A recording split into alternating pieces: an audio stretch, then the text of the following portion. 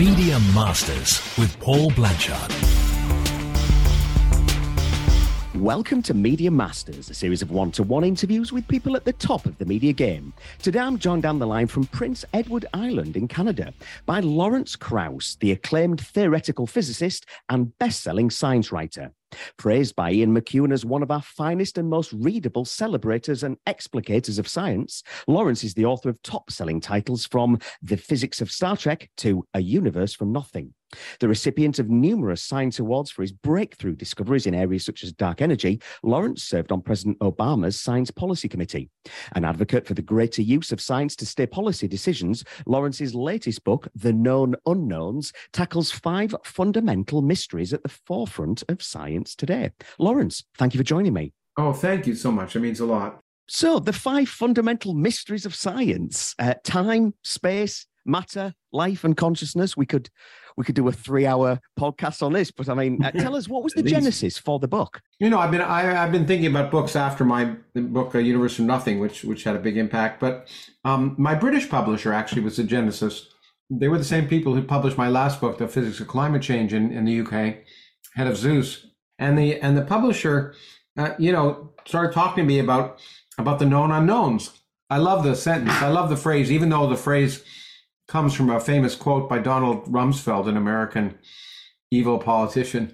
And in fact, that's the reason that in the US, the book isn't called The Known Unknowns. They decided it was too provocative, called The Edge of Knowledge there. But it really is important that there's a distinction between what you don't know, and what you don't know, as Donald Rumsfeld talked about. And when he talking about it, about sort of initially the idea was sort of 20 or 30 important questions, but the notion that really grabbed me is, for a long time I've said, and I still feel, that the 3 most important words in science are I don't know. That the willingness to recognize that you don't know things is incredibly important. Society would be much better off if more of us use that in the common sense. But at the same time, I've written a lot about the universe and how we've come to know what we know. But the edge of knowledge is so interesting because it's really where almost anything goes. But to get there, you have to understand the context of how we got there. What really attracted me was that these are fundamental questions that everyone has. You don't have to be a scientist to have questions. Are we alone in the universe? How did life originate? How did the universe begin? All of these basic questions, what is time? Can you go backwards in time? All of the kind of questions that people ask are really questions that are really at the forefront of science. And I was enamored with the idea of trying to tackle them. And it took me a long time to figure out how to frame it. And that's eventually I decided those 5 major categories, time, space, matter, life, and consciousness, are really the forefronts of the biggest questions. There could be other areas as well. But of course, 3 of them are closely related to physics, and the other 2 are less closely related to physics. But interestingly enough, as I try and talk about, in terms of the origin of life, in fact, a lot of the early work that spurred the development of genetics, in fact, was done by physicists.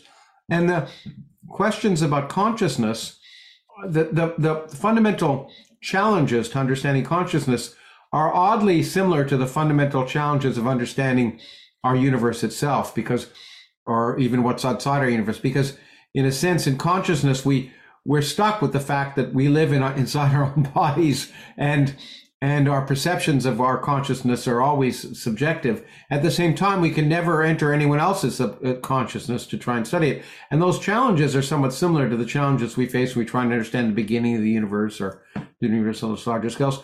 And for me, it's also, I realize it's a long answer to your question, but nevertheless, I'll continue. The other thing I try to do in each of my books, it's easy to write the same book over and over again. And I know a number of people who do that, who will remain unnamed. But in each of my books, I try and touch on things where I may have some expertise, but will push me, which will force me to learn a lot. And so in each book, there's always some different things. And I've read a lot about consciousness, but I really figured this would force me to do a more in-depth dive into that region. And as far as the origin of life concerned, I've actually run some meetings on that. And I really wanted to update myself on where the situation was. So I hope these are questions that everyone will resonate with. And it gives me a hook to bring people up to the edge. Because as I say, to understand the questions, what we know we don't know, you really have to get some sense of what we know. Well, there you go. That was a long answer. Well, look, I'm on every week. This podcast is about you, and I'm absolutely fascinated. I'm a science nut. I hated science at school. It was about, we had bad teachers. It was about memorizing the periodic table. Yeah, that's right. That's the problem. I've always said that teachers should not do that. That in class, teachers should be excited about saying, I don't know, because then it's a voyage of discovery. As I say in the book, it's an invitation to discover. And every science class should be an invitation to discover, not rote memorization. That's probably one of the reasons why I didn't go into biology. My mother wanted me to be a doctor. And when I was younger, I thought I would be. But when I was taking biology, and that was a long time ago, it was memorizing the parts of a frog, and it had no interest to me whatsoever. So I eventually got much more enamored with sort of the fundamental questions that physics offered an opportunity to explore.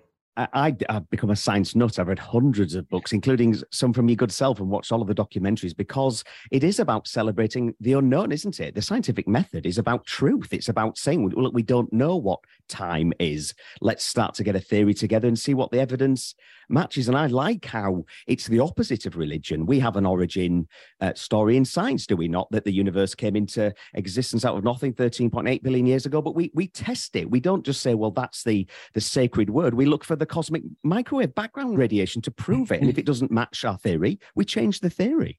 Exactly. We change our minds, and that's the big difference between science and religion. Religion tends to be about having the answers when you don't even know what the questions are, whereas science is about asking the questions and hoping to search for the answers.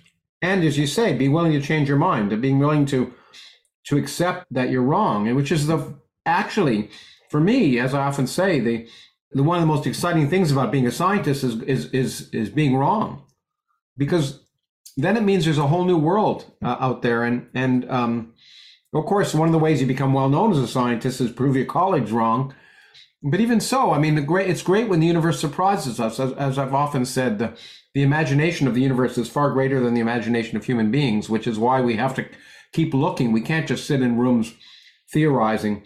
We have to keep looking with our telescopes and our accelerators and everything else, every other way we can probe the universe, because it keeps surprising us. And every time we think we've got a handle on it, it opens up to a new sort of chapter of the unknown. I mean, Newton thought we explained gravity. There was this tiny problem with Mercury's orbit. Then Einstein comes along with his general theory of relativity. That seems to explain everything. Now we can't seem to reconcile that with quantum physics, which is the most proven thing in science. They can't both be right. It's fascinating, is it not? It is fascinating. And as I like to say, it's kind of cosmic job security. But I tend to think that every time we come up with a new answer to things, it raises more questions. And the great physicist Richard Feynman used to argue that he didn't really care whether he wasn't looking for a theory of everything. He thought maybe, you could think of the universe as like an onion, and each time you discover something new, you peel back a new layer, but there could be an infinite number of layers. And it didn't matter to him. He just wanted to know more the next day than he did the day before. And there's great interest lately in having a theory, what they used to call a theory of everything. And I think that notion is a little misplaced. I doubt we'll have one. But secondly, even if we had a theory of quantum gravity, it's not a theory of everything. It's really a theory of two very important things, the beginning of the universe and the center of black holes. But for most of the rest of the universe, you don't need a theory of quantum gravity to understand how water boils. But that notion that every day there's something new to see, and I don't see any limits. People often ask me, what are the limits? And maybe there are limits to our understanding, and maybe there are fundamental limits to science, but we haven't encountered them. We come up with roadblocks, but there's no evidence that there's some fundamental obstacle to understanding anything, which is truly remarkable. It's the thing that Einstein said most amazed him about the universe, that it was comprehensible. It's fascinating, isn't it? A lot of physicists have this phrase, shut up and calculate, don't they? So instead of sort of getting into the woo-woo bits of quantum physics, they say, look, we understand that GPS needs relativity. We know the maths. Let's just get on with it. Yeah, usually it's applied to quantum mechanics. And I sympathize, because a lot of people get hooked up in these weird philosophical debates about quantum mechanics, when in fact quantum mechanics is a well-defined theory that allows you to work with, everything we're using to talk today relies on quantum mechanics, semiconductors and transistors. But there are fundamental, interesting sort of conceptual questions with quantum mechanics, and they relate to things we do understand, or that understanding is emerging. even in the difficult areas. And I actually spend a fair amount of time in the book talking about quantum mechanics because I get frustrated with the woo-woo, not just the pseudoscience woo-woo of, The Secret and all sorts of other nonsense books, but even by scientists who like to, I think, make themselves, I don't know why they do, they write whole books upon, the many universe theory of quantum mechanics, which is really a classical kludge that's put together to try and picture what's actually happening in quantum mechanics. But as I point out, and I really learned this from a late colleague of mine at Harvard, Sidney Coleman, who was brilliant, who really said, the important thing is not the interpretation of quantum mechanics, because the world is really fundamentally quantum mechanical. The classical world we see is this approximation to the real world. So you don't want to explain the real world in terms of the approximation. You want to explain how you get that approximation from the real world. So what we should be talking about is the interpretation of classical mechanics. It's weird how in other areas we don't, even in general relativity, we don't say we have to understand general relativity in classical terms of Newton. We understand that, curved space is a concept that is a part of Newtonian theory, and we need to use curved space to understand general relativity. Similarly, in quantum mechanics, there are things that are simply not classical. And we can present all these weird, as I say, kludges, all these weird approximations that make quantum mechanics seem weirder than it might actually be, without understanding that, the world isn't classical. And if you're going to describe it in these classical terms, you're always going to come up with something that seems weird, action at a distance, or as Einstein said, spooky action at a distance, or something like that. I mean, they do blow our minds, and they can be quite woo-woo, I agree. But then again, if he was around, talk to Fritz Zwicky. You look at the way that a galaxy spins, it doesn't spin according to the way that it should be. And that's why essentially we have postulated dark matter. I mean, why is that? Why are galaxies flying away from us at an increased speed? Where's that energy come from? Dark energy, I don't even know what the hell that is. The classical model. You're not alone, by the way, none of us. And I was one of the people who proposed it, but I don't know what the hell it is either. But you look at the standard model, all of the physics we know represents sort of 3% of the mass energy density of the universe. What the hell is the rest of it? Yeah, and that's a great question. I mean, that's occupied me for most of my career, trying to predict what the dark matter that dominates the mass of galaxies is, and figure out ways to detect it. And then, as I say, it turned out in 1995, we argued against all reason, but based on evidence, that maybe most of the mass of the universe most of the energy in the universe wasn't residing in mass at all, but in this kind of dark energy. And then 3 years later, they discovered that to be the case. I have to say that when we proposed it, I didn't even really believe it. It was the only way to explain the data, but I kind of felt some of the data was wrong. Well, I keep going back to the fact maybe we haven't fully understood gravity. Maybe, as you were saying about that onion, maybe there's levels to gravity that we haven't yet comprehended, and maybe dark energy and dark matter don't exist. It's just that we haven't got gravity right. Well, there's a lot of, there are a number, not a lot, but there are a number of physicists who take that route. To explain dark matter and dark energy, maybe gravity on large scales is different. Well, I'm glad people are looking at that route, but I think it's less well motivated than the likelihood that dark matter is a new type of elementary particle. And dark energy is simply the energy of empty space, which is allowed in quantum mechanics. And the reasons for that is that it's not just that dark matter changes the way galaxies rotate on large scales. If that were it, well, that'd be one thing. But it turns out we need new elementary particles beyond those of protons and neutrons, electrons, etc.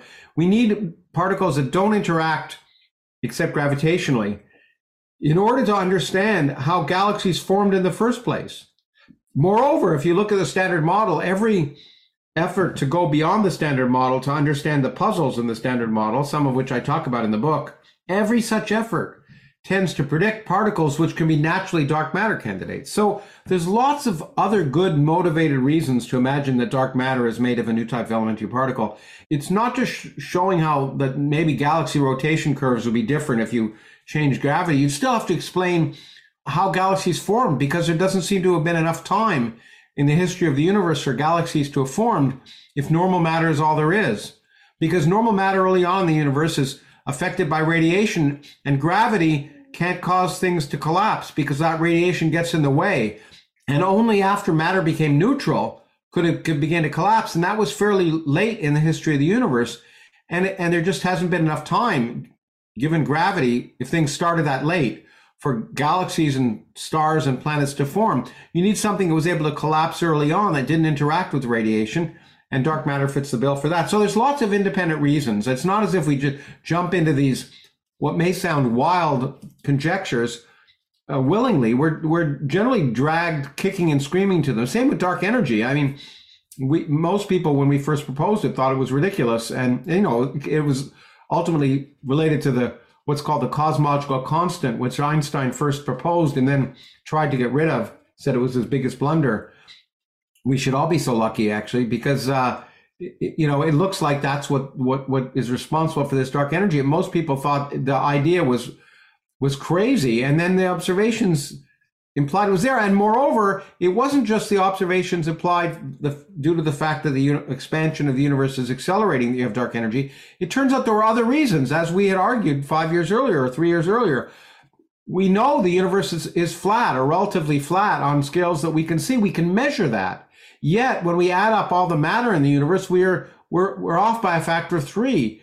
And it turns out when you measure the expansion rate of the universe due to what we think is dark energy, the amount of dark energy you need is exactly what was missing to reconcile the flatness of the universe with the amount of matter we see. So there are a lot of different directions that point us towards the same place. And that's why it's become what you might call a standard model of cosmology, not just because we love to postulate new things we don't understand. When I used to study science at school, which I hated, I could have easily told you what time was. There's a clock. That's one of your first fundamental mysteries. Now, having read a dozen science books, including your own, I can't explain what time is. Clearly, it's a function of the second law of thermodynamics. There seems to be some, a function of entropy. We have the fact that it can be mitigated and changed by speed and relativity and even gravity. But what the hell is it? Well, it's a good question. I mean, the point, in fact, as I point out, there are people who argue that time itself is an illusion, and maybe in some very abstract way it is. But I don't find I'm kind of a pedestrian scientist. I'm motivated by Einstein in the sense of what science is what you can measure, and operational principles matter. And so for me, maybe in some grand scheme, time is an illusion, but that doesn't make much difference when you're late for the 5:17 train to get home and the door closes just before you arrive at the train. Time really matters then. And so it's true that time is very intoxicatingly mysterious. And I think probably the greatest mystery of time is the fact that, well, if relativity, and it does, merges space and time, both special and general relativity, then there's this fundamental apparent difference between space and time. I can go on a round trip to London and back, which I'll do next month or in a little over a month. And you're very welcome. But I can't do a round trip in time, though. Well, and the arrow of time is, of course, that mystery, because we seem to be able to travel in time, but only in one direction. Yeah, and it's frustrating for many people. They'd love to go back in time for either to avoid the errors of their youth or repeat them. But what's weird is that general relativity actually allows for backward time travel in principle. It allows, the way general relativity works is if you can write down a mathematical property of the right kind of energy and momentum, you can produce any kind of space you want, including spaces that allow for backward time travel. The key question is, are there other physical reasons why, even if you can write it down mathematically, you can't create it physically? And that remains an open question. Although we think the answer is no. In an old book of mine, The Physics of Star Trek, which my late friend Stephen Hawking wrote the foreword for, Stephen said that time travel is impossible because if it were possible, we'd already be inundated by tourists from the future. I countered him by saying that they all went back to the 1960s and no one noticed. Well, yeah, rightly so.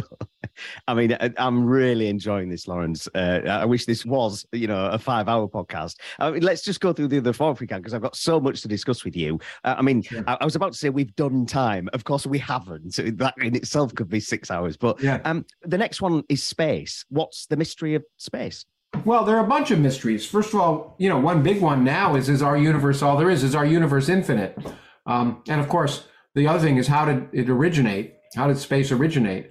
And another big mystery of late, which has captured a lot of attention because there's been so much attention on black holes, is what happens to space inside of a black hole? What that singularity? Is Is it a portal to another universe? Lots of people ask these kind of questions. And this notion that has changed since I was a student. When I was a student, universe meant something. It meant everything. The universe was everything, all of space.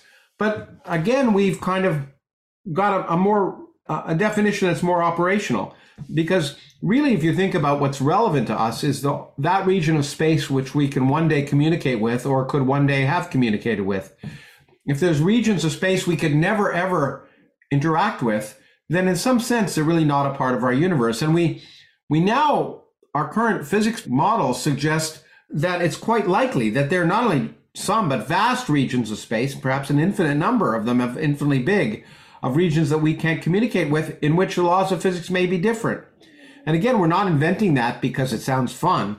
In fact, most originally physicists hated the idea, but we're inventing it because our best models for trying to understand the early history of our universe also generally predict that there are other such universes. So the notion that, our universe is all there is now kind of passé, and we often talk of a multiverse.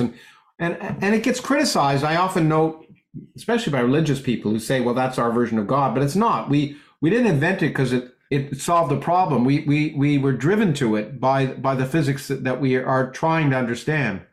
But no, I think those are the big questions. How do we get? Well, I spent a whole book on my book, A Universe from Nothing, talked about one version, and I update it a little bit in this book. How did our space and time and everything in the universe arise from? And what's amazing is it could arise from nothing without violating any laws of physics. But trying to picture that earliest moment and what it means is something that still mystifies physicists, because we don't really yet have a theory.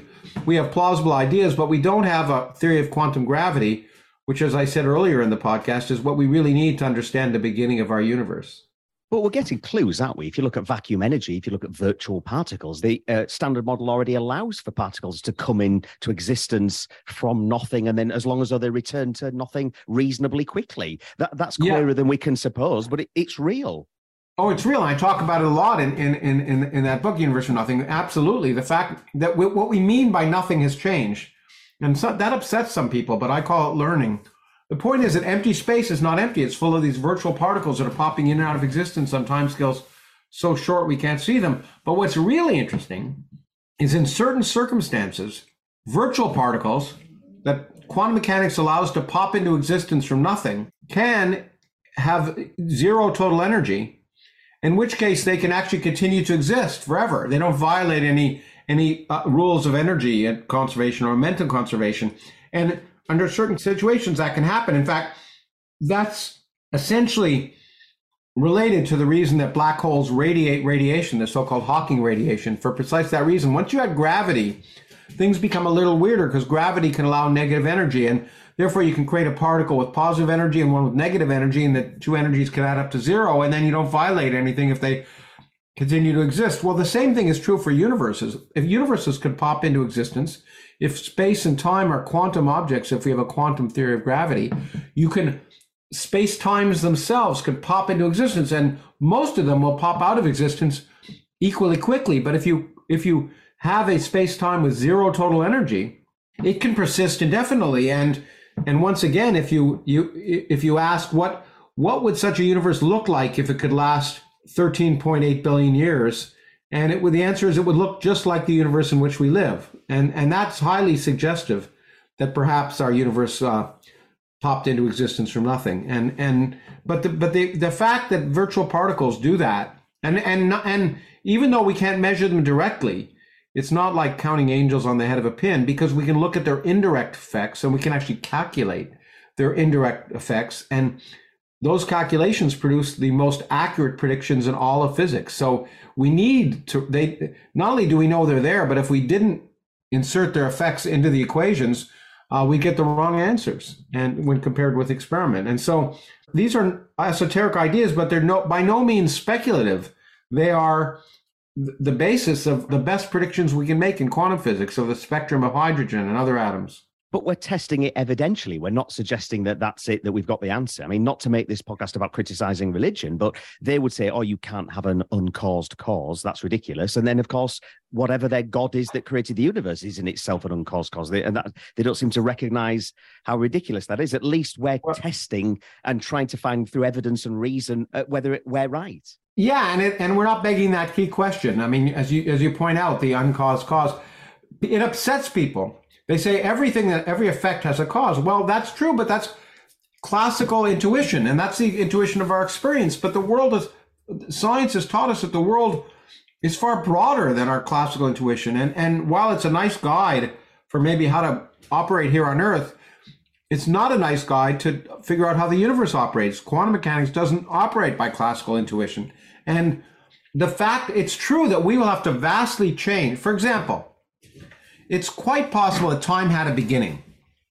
Okay, that time arose and it didn't exist before that instant when it arose. I was going to say before, even using the words, the language fails me because before makes it seem like there was a before. But if there was no before, then there can be no cause, right? That's just simply an effect. And that means we have to change the way we think about things. And that's hard to do. And we haven't yet been able to develop a theory that does it adequately, perhaps. But the fact that it's hard to do does not mean it's wrong. The universe doesn't exist so that we can find easy answers or that we can be happy. And unfortunately, a lot of people, I think that somehow we're the center of the universe. And if we can't, if it doesn't seem sensible to us, it can't happen.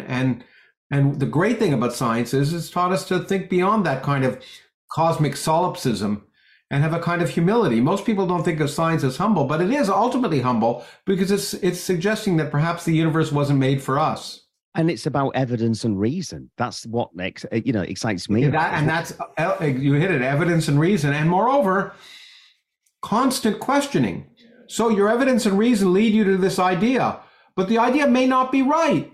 And so you better test it and be willing to throw it out like yesterday's newspaper if it's wrong. What got me started on my science, love of science many, many years ago after school was someone asked me how a plane flew, and I didn't know. I mean, there's a pilot in the front of the plane, and it's something that I think the jet propels us forward. And that shamed me because I actually thought, why does a plane fly? And I ought to know that. And now, of course, I've read so many books on it, and you get a bit zen on it, don't you? Because if you ask some of the top quantum physicists, they'd say, well, we don't actually know. Forget Bernoulli's principle and Newton's third law. That's all bunk. Mm-hmm.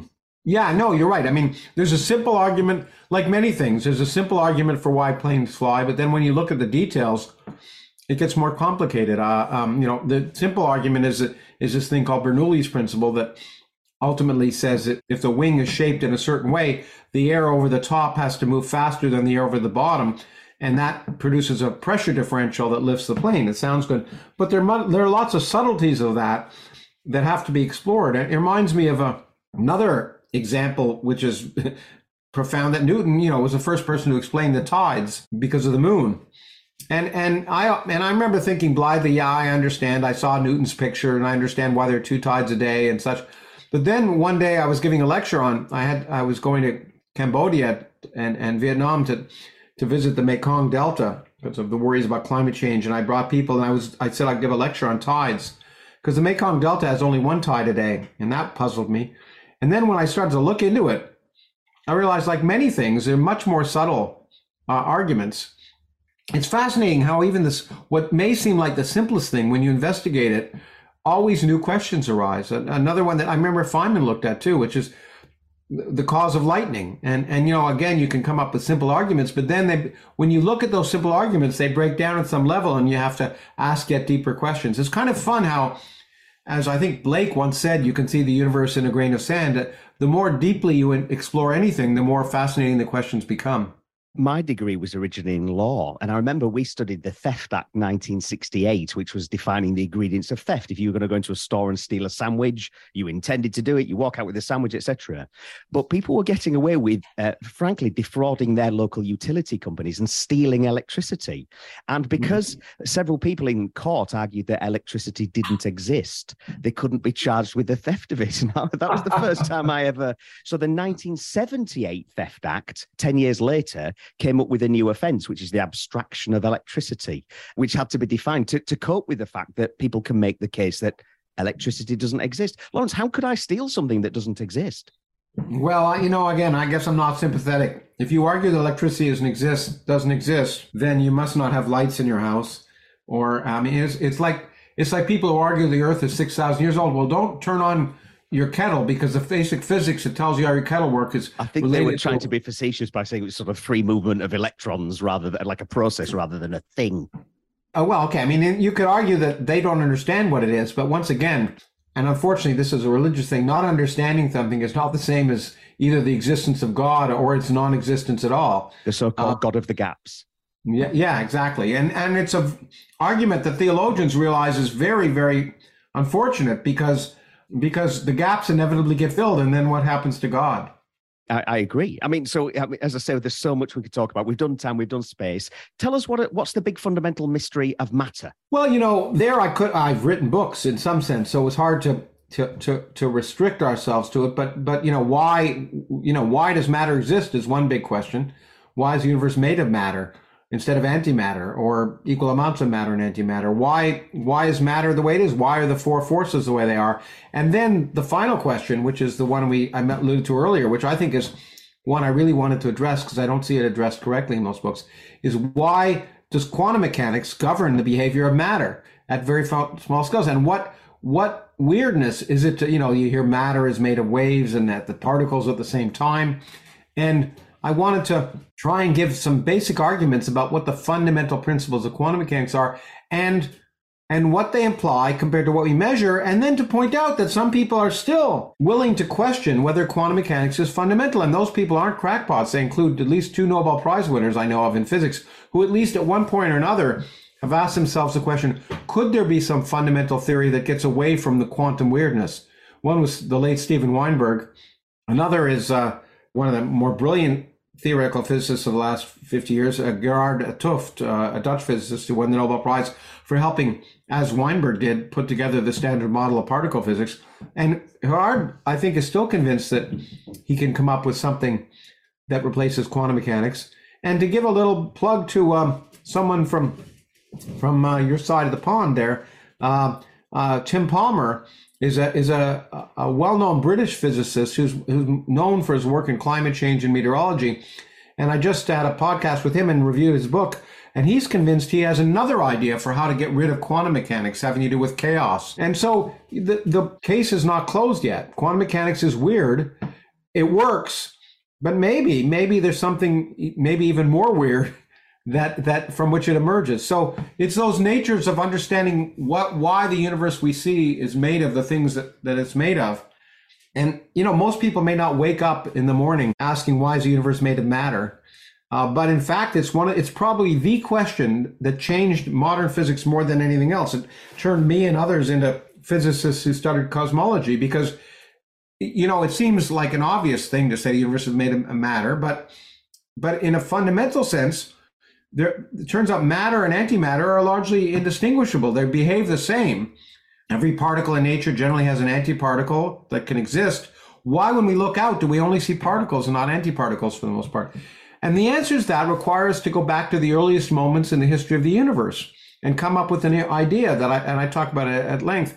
It was taking that question seriously that caused particle physicists first to ask questions about the early universe, and that's opened up all of modern cosmology and astrophysics. That question, we still don't have an answer.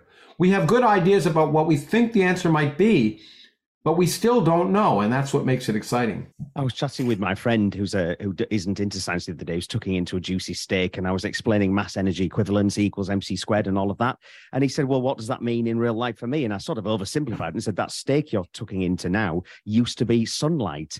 Photons were turned into sugars and oxygen combined with carbohydrates by a plant, which was then eaten by a cow, which you're now eating. That used to be sunlight. It blew his mind.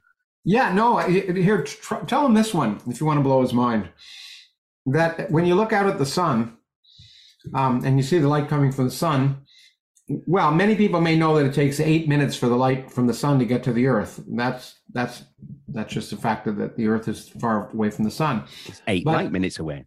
8 light minutes away, or in a more obscure set of units, 93 million miles, the units that you use to or get 1 AU, actually. Yeah, I know, but probably when you're talking to a policeman who's talking about your speed in London and when you've been speeding, probably or get charging with abstraction of electricity. Yeah, but that's not the weird thing. I mean, that's weird enough, but weirder is. Let me ask you this question: do you know how long it takes light? Light is created by the energy released by nuclear reactions in the core of the sun. Do you know how long it takes for the photons that basically are part of the products of that energy production in the center of the sun to get to the outside? Now, I did read about this many years ago, so I'm aware that it's like millions of years, isn't it? It's about almost a million years. It's almost. You think it's like a second, but it isn't. Of course, it has to slowly work its way up. It's like a second. It's almost a million years. It's one of the arguments I use against young Earth creationists when they say the Earth is 6,000 years old. I say if the sun were 6,000 years old, it wouldn't be shining like it is now. Well, I mean, and I was going to ask you about this later, but you mentioned it there. I mean, I've known Professor Dawkins for many, many years, and he has a great phrase. He says, you can't reason someone out of a position that they didn't reason themselves into. Is it just ultimately futile trying to reason with people who can't be reasoned with, frankly? Well, look, I think in some sense it is, but I think there are other ways. And as a teacher, look, I've learned that there's an illusion to teaching. I never really think I teach. I motivate people to learn, but I'm not sure I actually ever teach. But one way I can motivate them to learn is by having them confront their own misconceptions. So I think that's probably one of the only ways to internalize things. So yeah, I can't tell someone, look, I can't, and I used to debate this with Richard a long time ago. You can't tell someone you're stupid and expect them to listen to you. And I can't convince someone who thinks the Earth is 6,000 years old that it isn't just by telling them they're wrong. Or even telling them the evidence that I might like that it isn't. The way I really do it is by confront their own misconceptions, saying, okay, if it were 6,000 years old, what would that imply? And let's work through some of that. And then when people confront their own misconceptions, then maybe it's still not guaranteed, but then maybe there's a hope that people will change their minds. Just for sport, though, I hugely regret the passing of the late, great Christopher Hitchens. And I still watch on YouTube now him basically taking apart people like Sean Hannity and idiots, just the sheer wit with which he does it. Yeah. He sort of punched the air with excitement. It was a great loss for Emmanuel. He died. I remember the day he died, and I was with him shortly before.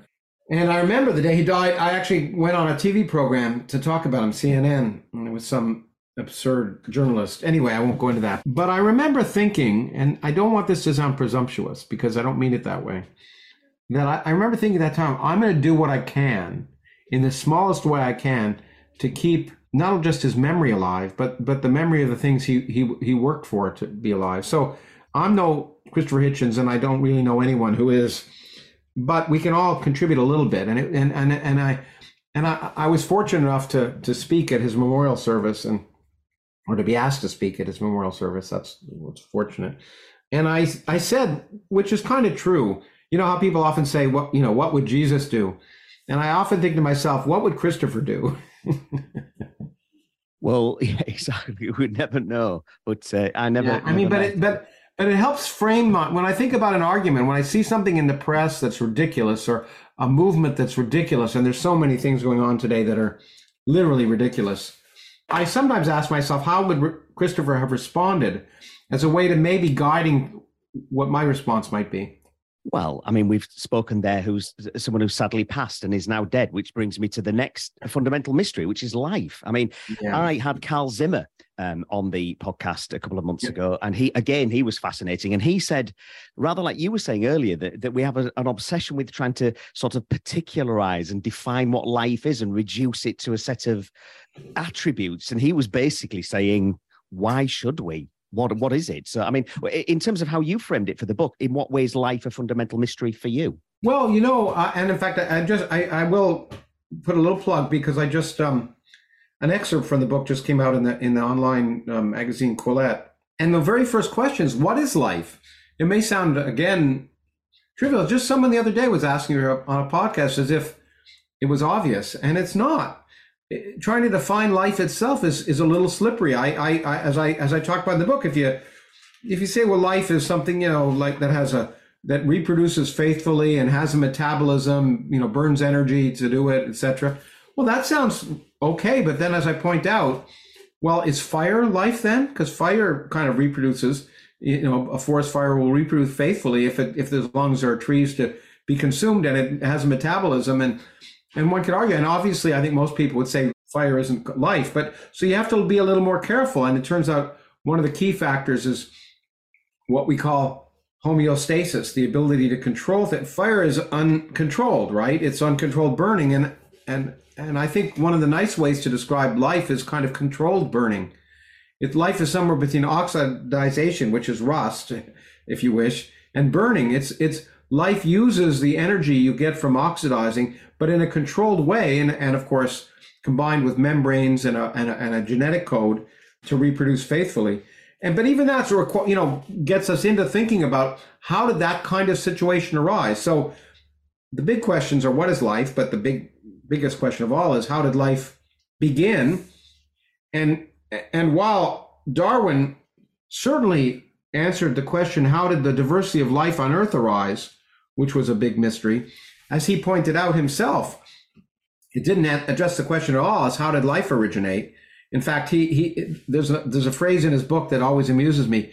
He says, well, we just as so know about how life originated as we know about how matter originated, as if we'd never know either. And of course, we now are working on how matter originated. And as I talk about, there's a lot of interesting work that's changed our picture of how a physical, chemical process could naturally produce what seems to be this ultimately remarkable complexity that is life, RNA and DNA, and the remarkable things that the remarkable chemical reactions that life has to have occurring billions of times a second in order for modern life to exist. And so I talk about some of those recent developments, but we still don't have the fundamental answer.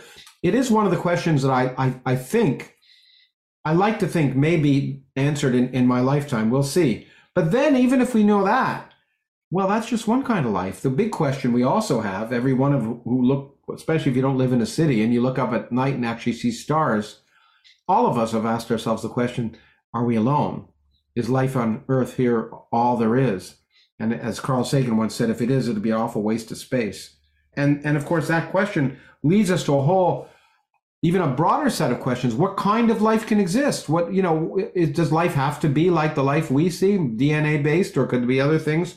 And then the ultimate question is, what's the future of life? Well, sure, we on Earth may be smart enough to survive even the ultimate catastrophes, like our sun becoming a red giant or things like that. I'm doubtful, but maybe hopeful is another way of putting it. But then the question still is, well, if there's life in the universe, will life persist forever? There are all these wonderful questions allow you to talk about aliens and life and things that I like to talk about. And one of which I'm happy to say I had the really remarkable experience of having a long-term, I was going to say debate. It was sort of a debate, but it was a discussion with Freeman Dyson, who was one of the more brilliant physicists I've been fortunate enough to know, about the ultimate future of life in our universe. And I described that in the book a little bit. I'm fascinated by life. I mean, as you were saying there, you take it back to that first cell, so-called Luca, last universal common ancestor. Yeah. But was there a case of affairs, a moment when it wasn't alive to then when it was? And that fascinates me. And that's the big question, and that's what someone asked me. How can you tell the difference between a cell that's alive and one that isn't? Well, it wasn't quite a cell. The big, often misconception, even when it comes to evolution, is that cellular function, parts of the cell that function, have always functioned that way. And that's just not the way it works in evolution. Often the precursors, the building blocks, did something quite different. So there's these mysteries that the creationists like to use all the time of something called a bacterial flagellum, which is a little molecular motor that looks like it should be impossible. They say, well, how could that have just evolved? That seems crazy. But the parts of the bacterial flagellum, you can show all of those have precursor roles in earlier systems doing something different. And it's not as if there was a cell one day that was alive and one day that wasn't alive and next day was. The parts of the cell could have functioned differently. And there's this big debate. It's again like the chicken and egg debate, and it mimics the debate that often happened in ancient Greece, where People thought the fundamental materials were air, earth, fire, and water. And there were debates for hundreds of years of which was more fundamental, air, earth, fire, or water. And each time someone came up with one, it's like that game rock, paper, scissors. Someone else would come around and say, no, there's a reason you need the other one.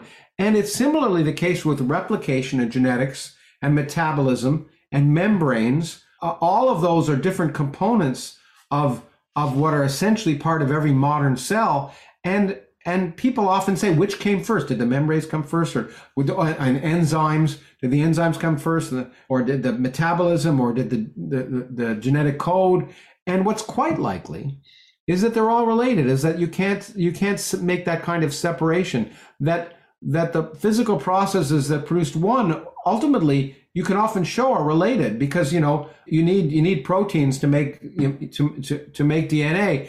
It turns out the membranes that you need also involve materials that are the basis of proteins, and similarly metabolism. And so it's a complicated system that evolves and evolves chemically until it begins to evolve biologically. And the key open question is, what is the chemistry? Can you show that there is natural progression of chemical evolution that's allowed thermodynamically that will produce the substructures that will come together and maybe accidentally produce a system that then is able to have the chemistry to reproduce and the genetic code to reproduce faithfully, and the proteins and enzymes that allow it to do it, to exploit energy from the environment to do what it wants. And so it's kind of interesting how the debate about the origin of life, as I say, mimics the debate about the origin of the universe with earth, air, fire, and water. It's like nothing new under the sun. No, but you mentioned there about the conditions. It might not have needed to have been on our planet. It was the ancient Greeks that you referred to earlier that actually came up with this concept of panspermia. And it's perfectly plausible, is it not, that early life could have formed on Mars and then came here in space dust or a small meteorite? Yeah, but it is important that it begs a question. But you're right that panspermia, I think its most prominent proponent, distinguished proponent, was Francis Crick, who was one of the people who, of course, discovered DNA. He argued that panspermia might be true. And one of the reasons to argue in favor of it is that if you look at the evolution of life on Earth, it began about as early as it could have, given the laws of physics. There was a late early bombardment. There was a bombardment of the Earth with asteroids and meteors that would have vaporized the ocean, but that died down, thanks to Jupiter, over the course of about 100 million years. And within 100 or 200 million years of that, the earliest fossils appear to have existed on Earth, almost over 4 billion years old. So it sure looks like it was relatively easy in a cosmic sense for life to evolve on Earth.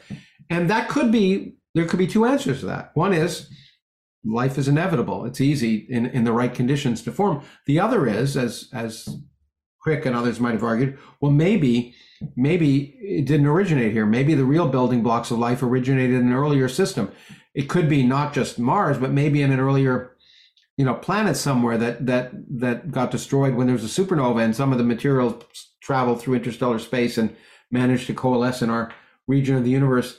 But it does beg the question, of course, okay, so even if panspermia is true, it is not like turtles all the way down. At some point, it had to evolve, and somewhere, someplace. And what are the laws that allowed that? But you do raise an interesting question, and I talk about that famous press conference, I think, with Clinton in 1996, where I think it was 96, there was a meteorite discovered in Antarctica, a Martian meteorite, and some scientists sliced it carefully and saw what looked like fossils in it. And for a while, it looked like, indeed, one could show that there was life on Mars, and there was great excitement. It turned out to be wrong. But what it did demonstrate, especially that and the discovery of what are called extremophiles, which is that life can exist in even environments on Earth here that we never would have figured possible. Boiling water, acids. Life seems to occupy every niche it can here on Earth. The outside of the International Space Station is covered entirely. Exactly. And so it's clear that if life did originate on Mars, for example, that microbes could certainly survive the 18-month to million-year voyage between Mars and Earth if they got knocked out of Mars by a meteorite impact or an asteroid impact. That it could survive in interstellar space. So, and the fact that we discovered this Martian meteorite in Antarctica means that no planet is an island, that if there's life on one planet, it could easily pollute the other planets. And as a friend of mine, a very distinguished paleobiologist and geologist, Andrew Noel, once said, and he's involved in some of the missions that are looking for life on Mars. He said, if you discover life on Mars, what would surprise him the most is if it weren't our cousins. And so we need to look for other places where maybe a truly independent genesis of life occurred. And that's why we're thinking about going into the oceans under Europa or Enceladus, or where there's a layer of ice that probably has separated inner oceans, which we know exist there, and from the rest of the planetary environment. And if life is somehow discovered inside those oceans, it's quite likely more to be an independent genesis. And it's an exciting question. And what really makes it even more exciting is we are doing experiments and potentially sending space missions to be able to answer those questions. And in the coming decades, we may, and that'll be remarkable. If we discover there's an independent genesis of life elsewhere on our planet, in our solar system, well, that will imply that life is ubiquitous throughout the universe. And we've already discovered thousands of solar systems around other stars, and that really would suggest that life is truly ubiquitous in the universe. Not intelligent life, and that's the other big question, but at least life.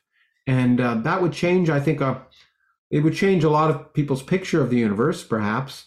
And then, of course, the fundamental question is, what is intelligence unique to us? And if it isn't, how could we find it? And, those are all fascinating questions, and fascinating questions to which we don't have the answer, but which we're searching for the answer for. And that's the key point. I think the five fundamental mysteries that you've cited get increasingly more difficult, because we're at life, which is the fourth one. Just to finish off on the Martians coming to attack at some point, I always remember that episode of The Simpsons where Kent Brockman, the news anchor, says, I want to be one of the first to welcome our new Martian overlords. And I think I also would do that. But I'm just mindful of the fact we only have a few minutes left. Annoyingly, we now get to the biggest stickler for me, which is consciousness itself. I've read quite a few books by the amazing Dan Dennett and others. It was one of these things where I thought, well, this is barely worth even discussing. And now, of course, my mind, if indeed it does exist, has been blown. Are we just wet computers? Consciousness surely does not exist. We're just brain chemistry. Well, I think it exists because of the evidence around Earth that conscious things produced with intent. Also, I'm looking out at a cabin outside my house, and I know that a conscious being with intent produced it. But you're right. It's the questions are more difficult. And I often tell people when I'm in programs with them, they talk about the weird, quantum gravity and all the things I might work on. And I say truthfully, not facetiously, that's the reason I'm a physicist, because it's so easy. Because literally the questions of consciousness make the questions of physics look trivial. And at the same time, surprisingly, as I point out in that chapter, some of the obstacles to understanding consciousness are similar to the obstacles to understanding the beginning of the universe, or whether there are other universes. We live in a one universe in this universe, and it's hard to, therefore, we're stuck with that fact that we weren't there at the beginning, and we also aren't able to probe other universes. And when we think about consciousness, we're stuck with the fact that we ourselves live within our own consciousness. And as I describe in the chapter, we can do tests to show that we fool ourselves about our own consciousness all the time, but also at the same time we're unable to enter the consciousness of others, and those produce fundamental obstacles to the science of consciousness. I think I say at the beginning of the chapter, someone pointed out to me once, that you can tell how much is known about a subject by how many books are written about it. The more books that are written, the less is known. And boy, there's a new book on consciousness every week. And whereas all you need is sort of Paul Dirac's book on quantum mechanics, and about quantum mechanics, you don't have to keep rewriting it. But I think the reason for that is that it's so early in the game. And it's so early enough in the game that you mentioned Dan Dennett, that I point out that it's early enough that philosophers are making an impact. In physics, philosophers aren't making an impact anymore because it's moved way beyond the early stages of sort of philosophical questions. Now physicists define the questions. But when we really don't understand something, philosophers can do a great job in defining questions, in framing the right kind of questions. And when you look at modern consciousness studies, people like Dennett and other people, Patricia Churchland and others, who are philosophers, are having in some sense, much an impact on driving the field forward as a neurophysiologist and neuroscientist. It's not to say there's a tremendous amount of neuroscience that's been discovered in the last decades, and it's still being discovered, amazing things about the brain. But still, this fundamental notion of what is consciousness is that, as hard as it is to define life, consciousness is so much harder. And as I point out, even consciousness, people who study it don't like to define it. I move from there to a question that, because I think we will forever be limited. There's a quote from Albert Einstein, I think in that beginning of that chapter, that says something like, no problem can be solved from the same level of consciousness that created it. And so you wonder, well, will we ever be able to solve the problem of consciousness when we're stuck in our own conscious beings? And one of the ways we might be able to is to take heed from another famous physicist, Richard Feynman, who said, if you can't build it, you don't understand it. And it could be that the ultimate way we might understand consciousness is by building conscious entities, which is, of course, an area of great controversy right now, AI, the concerns about how it might change our future.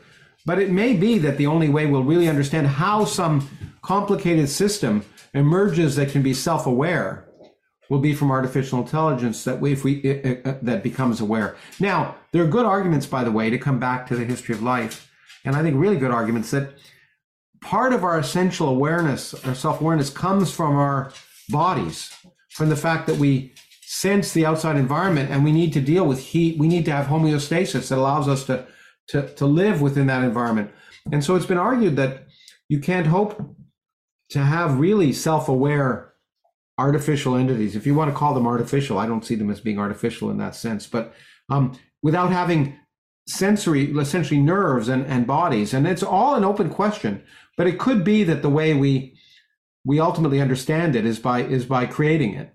And will that creation lead to the end of our own consciousness? That's in some sense what I deal with at the end of the book before my epilogue. And because there's a lot of concern and fear of artificial intelligence, and there are some of it's rightly justified, but I think some of it is simply fear of the unknown.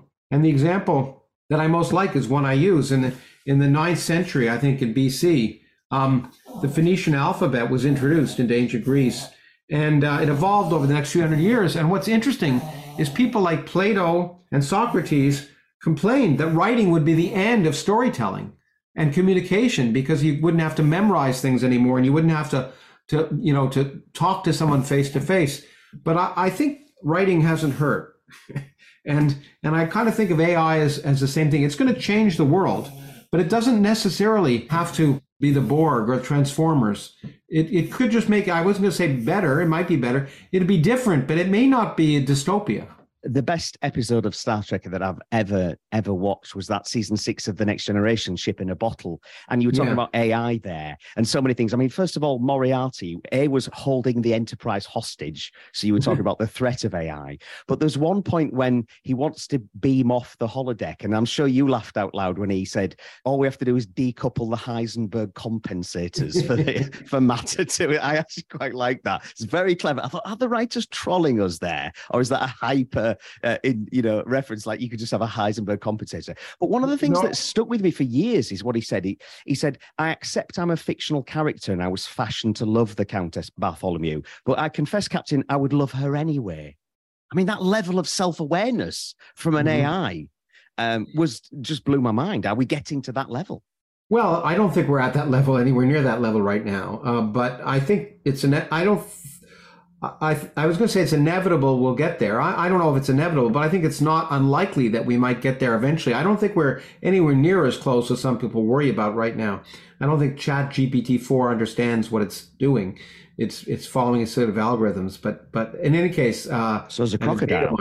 But I have a T-shirt that I got from a bookstore that when I was giving a book talk there once called, and it says fictional character, which I like to wear because in some sense, we all are fictional characters. Getting back to consciousness, we are all characters of our own creation. We all imagine ourselves to be something which we may not be to other people, and even ourself. The fact we imagine ourselves may be an illusion.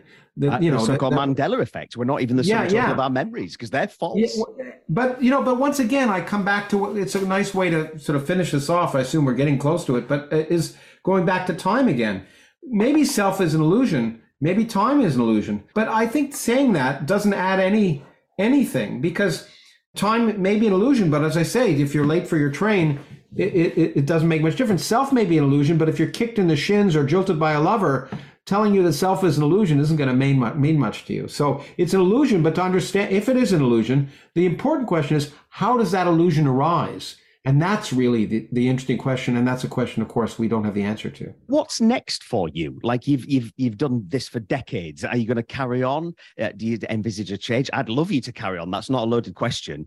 And also, are you more optimistic now as a person or than you were, say, 20 years ago? I mean, there's this cliche that everyone becomes a little bit more curmudgeonly as they get older. I still sense that sense of wonder in you. Is that something that is jading you a little bit as these religious fundamentalists and the politicians and people who just seem to be anti-science, constantly attacking you? One of my favorite sentences, I kind of think of it as a mantra, as something I learned from a friend of mine, the great writer Cormac McCarthy, who I first met a bunch of years ago, and he's written very dark novels. I reread The Road the other day. And The Road is a book that I could only read 5 pages at a time. It makes you sick. Difficult. Genuinely sick to your stomach. And I met him, and he was such a cheerful guy. And I looked at him. I said, "How could he not read his books?" and he said to me something that stuck with me ever since. He said, "Well, I'm a pessimist, but that's no reason to be gloomy."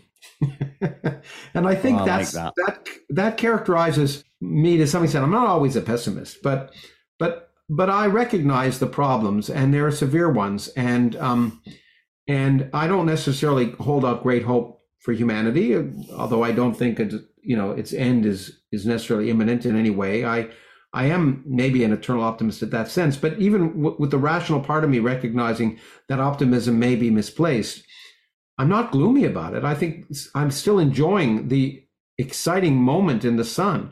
No matter what the future brings, the incredible good fortune of having a cognition, of being able to be around at a time when so many exciting things are being learned about. And that's true probably in a time invariant way. Every moment we're learning new things, and all of us may have thought we live at the most exciting time in the history of the world. So for me, it's just a motivation. The future may be miserable, but it doesn't make the present any less exciting or awe-inspiring or wonderful. And I think that's what guides me more than anything. I think as I get older, I may become more curmudgeonly. I wonder whether it's a property of being old, but I look around and I see things that seem to be trends that are bad, but I recognize that, that I like history, and I recognize one has to have historical perspective. So yeah, I'm not optimistic. I may be a little pessimistic, but that doesn't affect the fact that doesn't stop me from waking up every day and having joy with the moment and in the good moments. I'm like anyone, I get depressed, but when I'm thinking rationally, how lucky am I to be around and to know that I'm around? That's just a gift that nature's given me that I feel like I can't or shouldn't squander. And that relates to your other question, my own future. I like to think I don't know what I'll be doing in 3 years. I used to, before I retired from academic career, I had government grants, and I used to apply for government grants, and you do that by lying, because you have to talk about what you're planning to do in the next 3 years for your 3-year grant. And I did it always knowing that if I knew what I was doing 3 years from now, then things weren't going very well, because if science is going well in 3 years, I should be doing something I had no idea about right now. And I like to think of that about my own future. That doesn't mean I don't plan. And I will say that my next book, I've already begun to prepare for it, is actually quite different. And it's going back 50 years in my life to a time when I actually studied Canadian history, and I spent a year away from school getting the necessary material to research a book, and I put it aside to become a physicist. So I'm going to, and I'm almost embarrassed to say this, for my 70th birthday next year. By then I'll be well on the way, I hope, of finishing a book that I promised a teacher of mine 50 years ago that I'd write a history book. So that's the next book. What beyond that, we'll see. How do people buy the current book? How do they follow your work? What's your website address? And tell us very briefly, what are your plans to visit His Majesty's shores in the next couple of weeks? Yes, my king, since I live in Canada now, he's my king. The book, in principle, you should be able to get it anywhere. In England, it's known as The Known Unknowns, as you point out. And I'm happy to say that I think it will get review attention and publicity enough that it'll be carried by major bookstores. I'm not sure that'll be the case in the United States, to tell you the truth. But in England, I have great confidence in my publishers and the interest that's occurred so far. But of course, you can also get it online from any of the standard online, from Amazon or any of the online realtors. And it exists in 3 different forms: in the hardcover, as an ebook, and also as an audiobook, which I narrated. And so in principle, you can get it in any of those ways. I've bought all 3. You can look at my own links, either my Twitter links where I talk about it all the time. My Twitter's lkrauss1, or my personal website, which is lawrencemkrauss.com. Or the Substack site, Critical Mass, which I now use for our podcast and much of my writing, gives links as well. And that's lawrencekrauss.substack.com. They're called Critical Mass. So those are 3 ways you can look for me. I'm also on Facebook. But Lawrence M. Krauss, which is a site we're upgrading, that tries to list the upcoming events I'm doing and all the things it's got all the things I've written and links to videos. And the next major event, next major public event, will be in June. I'm going to be at the Hay Festival, which is a lovely book festival, one of my favorite book festivals in the world. I've done it once before in Wales, and I'll be there June 2nd. I'll be there actually June 2nd and 3rd, but I'll be doing an event in the evening of June 2nd. It's a beautiful place to go, and if you haven't visited it, I highly recommend. And then June 4th, I'll be back in London at an event with my old friend Richard Dawkins at the Tabernacle. It's an event being organized by my own foundation, the Origins Project Foundation, and Atheist UK. And I just tweeted a link to where you can get tickets for that. And it's June 4th during the day. Being me and Richard, and I shouldn't cut short, there'll be a bunch of other great speakers and scientists.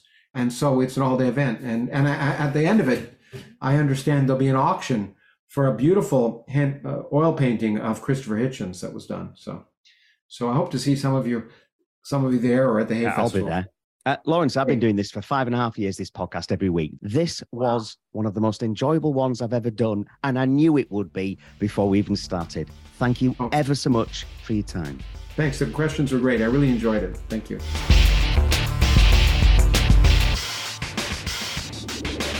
Well, wasn't that amazing? It was created and produced by Podcast Partners. They're really lovely people and rather good at all this podcasting guff. Find out more at podcastpartners.com.